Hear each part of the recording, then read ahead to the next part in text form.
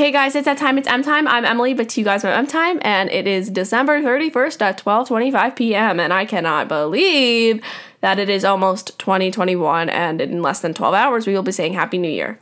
Thank God. This is not going to be a full regular episode. I just wanted to come out here and say thank you to every single person that has supported me throughout this whole entire year.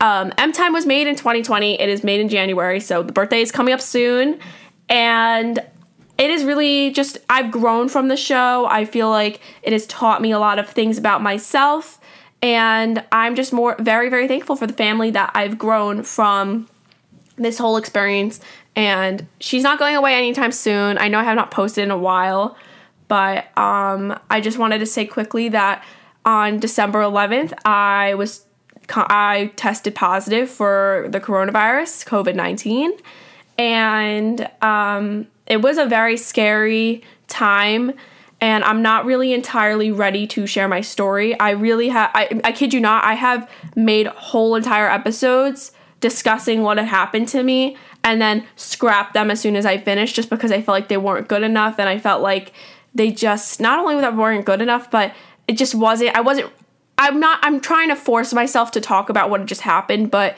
without really, I realized I've been processing it bit by bit, but I'm not really there yet, and I'm not really there ready to tell my story, and I've been just pushing myself to say it, and you know what? I'd rather wait for a better time, and when I've really fully processed it, and I could say I've grown from it, and I have grown from it already, I could see a major difference, but my mental health from this whole entire experience, minus the symptoms, I mean, the symptoms are a big deal, but I think the mental health aspect is, especially in teenagers, is really, really important.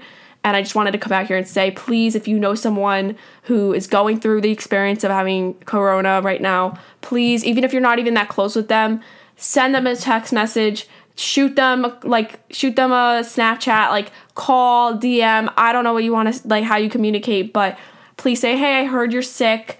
Here if you need, and it'll make their day. And I just wanted to say, please treat everyone with kindness. Please be there for the person who has it, because I know people that have it, and I'm not even that close with some people who have it, and I've still texted them, because even people who I'm not even that close with texted me, and that made me feel a lot better. They just need support right now. That's all they need, is just support. They need a friend. They need someone. So it's a very hard thing to go through, and that's why I'm not entirely ready again to say my whole story. I'll say it one day. I promise it'll come out. I will have a whole corona thing. I feel like it's perfect full circle moment right now, but I'm just not ready to say my whole entire story.